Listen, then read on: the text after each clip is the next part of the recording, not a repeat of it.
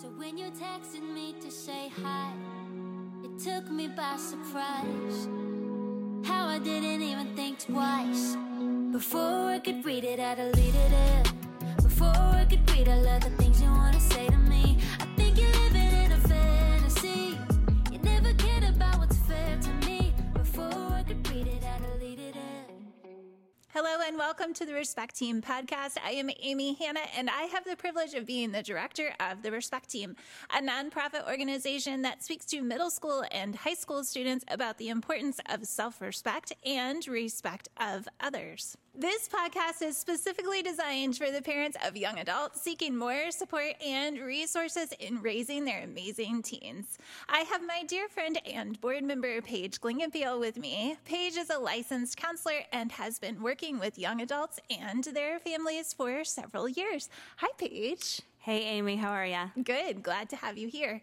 I also have my other dear friend and board member, Josh Rains, with me. You may know Josh as the voice behind one of Star 88.3's radio shows and one of the founders of the United Front. Hi, Josh. Hi, Thanks for Amy. joining us. Thank you for having me. Today, we are going to be talking about how to navigate conversations of race with teenagers. So, Josh, we're going to start with you. Why are these conversations so important for parents to be having with their teenagers? And what is one of the best ways that parents can start this type of conversation? Yeah, so I'll start in the beginning. I think it's a great conversation to have because if you're not talking about it, then who is? And you want to make sure they're getting it from the right source, a good view of race. And I think you come across race at different ages. I know some kids really start noticing it later on in life. But I think it's from a sandbox mentality, right? Everyone's friends with everybody. It doesn't matter. Do you play basketball? It doesn't matter. Like, we just want to have fun and hang out. But I think the world and the media's kind of changed that and brought a lot of attention to that. And so I think this is a good way for parents to really get involved to see what are the kids hearing and if they can dispel some of the lies that they're hearing. Yeah, that's great. Paige, do you have any thoughts on that? Yeah, absolutely. I believe that parents don't even recognize the amount of modeling that they do unconsciously. So if they have an innate opinion about something, even like race and stereotypes and interacting with other human beings, that's going to translate down to their kids. And this conversation needs to come up. It's unfortunate that it needs to be happening, but it does. And we have to start educating our kids because they're the future generations. We are helping raising them up so that they can change the world in a healthy way. Someone has to be having that conversation, and it has to be you there at home because they are getting those influences on the school bus, on Google, on Snapchat, even in schools and on media. It's everywhere. And those are distorted messages. I think we can all agree they're all distorted messages. So then the question comes, parents, how do we become educated? Because frankly, we were raised by our own parents who probably have a distorted view as well. Different generations bring on different biases. So how can we gain our knowledge? And I think the biggest thing we can do is ask questions and engage in conversation. Once we start doing that, our eyes become open. And I just love creating that opportunities even for my own kids. Sometimes those conversations are really difficult. Sometimes those conversations can turn negative. So how would a parent navigate that type of conversation with their child? Because there's so many emotions and so many feelings behind everything that has been happening in our world for so long, and people are starting to have that conversation more. But sometimes because of all of those emotions, our teenagers don't know how to navigate that. And so sometimes they lash out at that parent and the parent says, well, that's not what I meant. And then we have miscommunication. And so what does a parent do in that type of a situation? How do they navigate those negative type conversations? Well, I would just like to say that it's going to be uncomfortable. I think as a white female woman, I would love to be able to put my head in the sand and say, I'm just going to live in my comfortable day-to-day life because I haven't experienced some of the things that my brothers and sisters in humanity have experienced. So it would be so much easier for me to be like, you know what, this is uncomfortable, I'm tapping out. But I value my friends. I value humanity. I mean, I'm a woman that believes we've all been created for a reason, that we've all have purpose, and it doesn't matter what we look like socioeconomically and our abilities to think and process. None of that. It's all because we're all just priceless, that I need to translate that to my kids. And so it takes me having the courage, because it is courage, because it's so much easier to just be comfortable and avoid it and stay in ignorance. So it takes the courage to have those conversations. And the way that I do this in my own life, and I encourage other people as well, is invite other people into that conversation. We can't be having these conversations by ourselves. I have a distorted view because of the privilege that I grew up in, but there are some things that I have never experienced that I can't speak into. So I have been fortunate even in Fort Wayne, Indiana, surrounding myself with people that can give me some of those perspectives. And it's asking those hard questions and even phrasing it as, I don't understand, help me understand. And I invite them into those conversations then with my kids. But it's still difficult. Let me share an example recently, and we talked about this off air, is that my son, he's 10, just joined a football team. My husband was the one there for tryouts, and so I did not know who the coach was. When we got there, we realized that all the coaches of the football team are African American. So when we walked up to one, my son was like, I don't know who my coach is. So the coach, a black coach, said, what does he look like? My son, who is picked up on the culture of our society right now, did not feel empowered to say he's black. I don't feel like I perpetuate that at home, but yet I have to some degree, haven't I? As if it's almost a bad thing to acknowledge that he's actually black. When did that become a bad thing to acknowledge a reality? So I just let this conversation play out in front of me. So then the coach noticed the awkwardness, and he goes, was he black? And my son's like, yes. And then he goes, well, is he light-skinned? Is he dark-skinned? Does he look like me? Is he short? And then my son was able to, describe him through adjectives, in which case we were able to find out. But at what point did it become so that our kids are picking up on the awkwardness of having the conversation of descriptors? Like, descriptors don't identify intent and motivation and quality of character, but yet he knew enough as a 10-year-old that it's still a awkward conversation. Y'all, I don't want this for my kids. I want us to celebrate that. And we do at our homes. My gosh, we talk about all different cultures and what they bring to the United States. And we celebrate those things about how, in my family, we talk about how God has blessed us with different cultures, because how plain this world would be if we didn't have the nuances of different things that make the world a beautiful place. We talk about it, but yet at the same time, there's still that tension. And so it's hard. It's uncomfortable. Parents, you got to invite other people in these conversations to educate you and your kiddos. Yeah, thank you, Paige. Josh, any thoughts on that as far as how parents can respond if their teenagers are lashing out, or if they respond negatively, and really begin to react instead of respond within conversations? Yeah, I mean, Paige said something really amazing. There was having other people come into your world.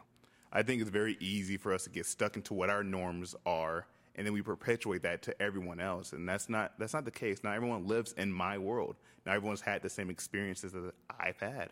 And so I think for a parent, it's very good to actually have a diverse friend group, to have your children see your friends.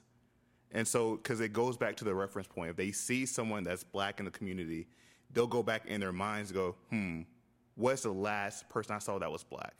It could either be a friendly face they see that you bring in, or something negative they see on the media. And so we have to make sure that we give our children a good reference point, and then sit back and listen. Mm-hmm. A lot of times we don't listen good enough at all. We don't sit back and say, kids, what have you learned so far? That gives them the time for them to talk about, man, we heard this and this and this, and we can say what's a lie and what's truth. I think it gets mixed between the two because we don't confront it. And I think racism, when it starts as a child. Yeah. It's learned, right? It's jokes. It's innuendos. I mean, I remember in 4th grade, someone turned the lights off. Oh, we can't see Josh. I laughed. I thought it was funny myself, right? I chuckled.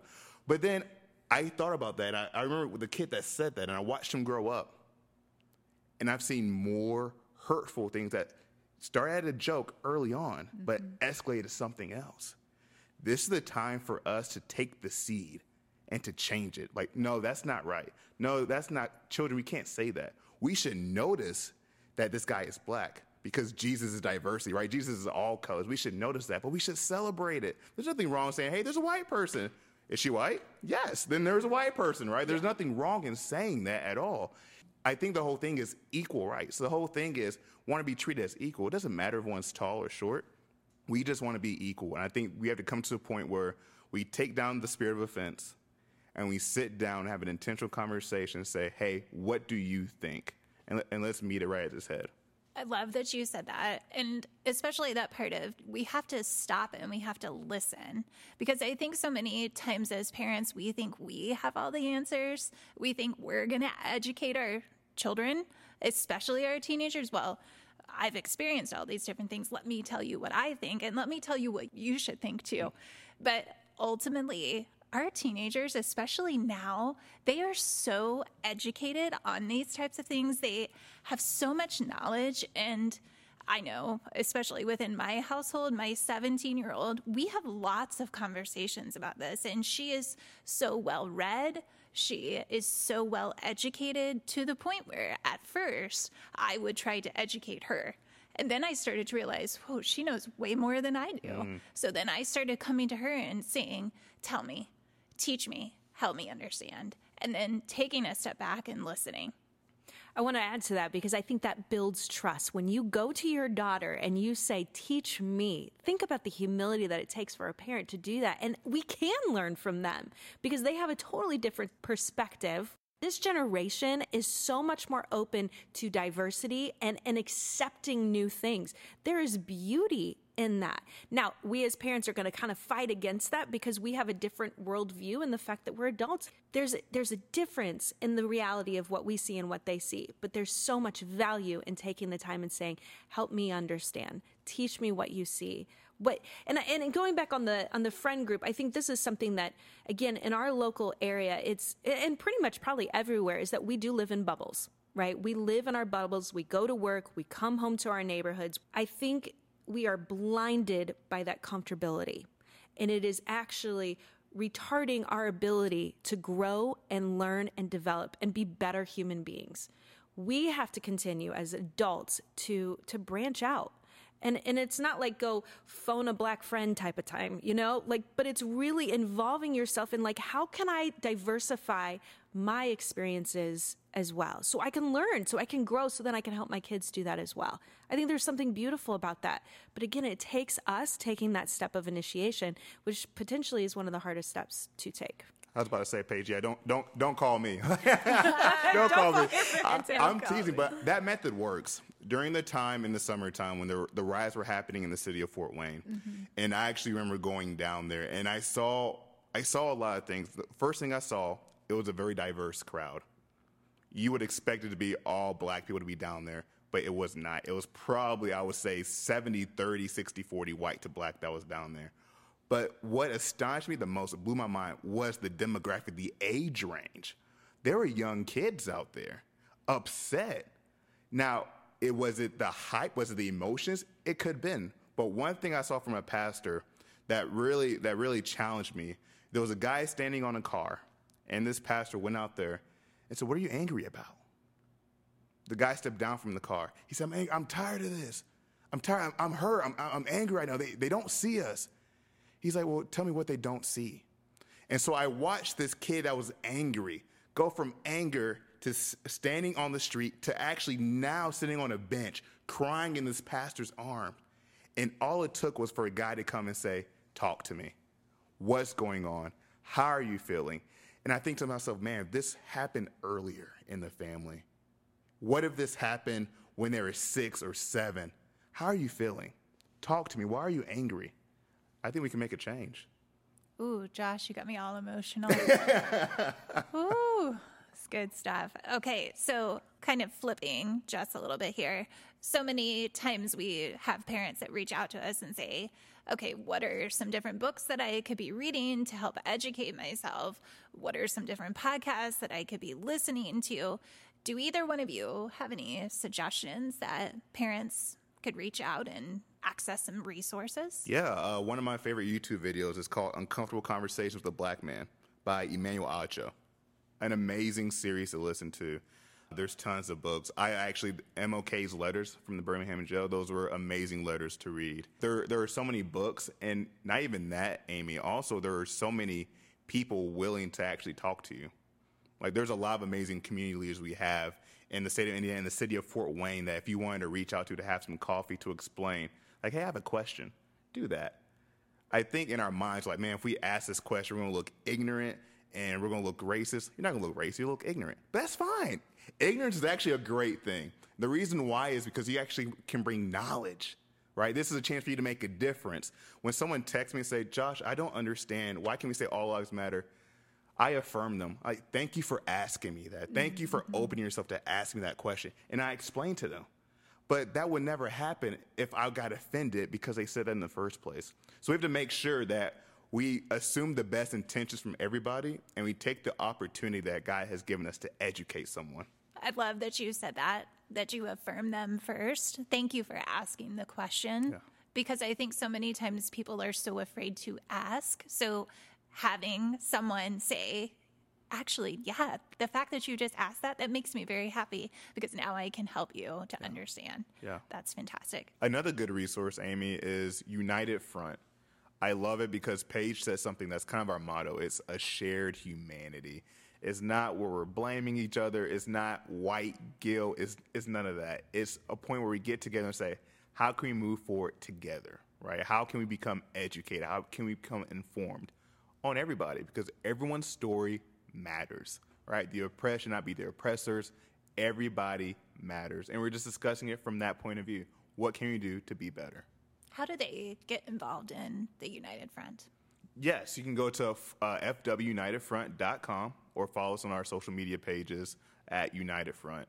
It's an amazing opportunity. I implore, matter of fact, actually, I beg you, you definitely want to be involved in something like this. Perfect. Thank you. So then another thing I would add as well, and I know myself and friends have actually read this book because we need to be, continue to educate ourselves, is Be the Bridge. So this is by Latasha Morrison, and it goes deeper into pursuing God's heart for racial reconciliation. So like, what can we do? When we ask that question, what can we do as, a white person? This is a book that can direct you in some of those steps. So it's a great resource as well. So as we start to wrap this up, what are some different things, especially white parents, white teenagers, but even our Black community too? What are some things that we could be doing to help the cause? I would go back to what Paige said earlier on that. I would say looking at your friend circle and saying, my question is, does this look like Jesus? And is it simple yes or no? And if it's not, well, what can I do? So it's reaching out to people, being more intentional in relationships. I know as a white teenager, I think it would be to listen to your counterparts, listen to your brothers and sisters, listen to your classmates when they talk about what's going on, and don't just try to correct them or critique them, but just listen. Listening is huge. I think if you listen to them, you're doing your part. Yeah, perfect. So first of all, I just want to thank you both for being here today, for having this conversation. I think when we step into something that is a little uncomfortable, that we're not sure how to talk about it, I think that's when growth happens. So the fact that you both came today and that we can have this conversation today is wonderful. And we want to thank each of you for listening today. If you want to learn more about the Respect Team, you can go to our website at respectteam.com. You can email us at info@respectteam.com. We want to thank Brotherhood Mutual for sponsoring our podcast episode today. And of course, we want to leave you with our Respect Team motto, which is to respect yourself, respect others, and respect all. So when you texted me to say hi, it took me by surprise. How I didn't even think twice. Before I could read it, I deleted it. Before I could read, I let the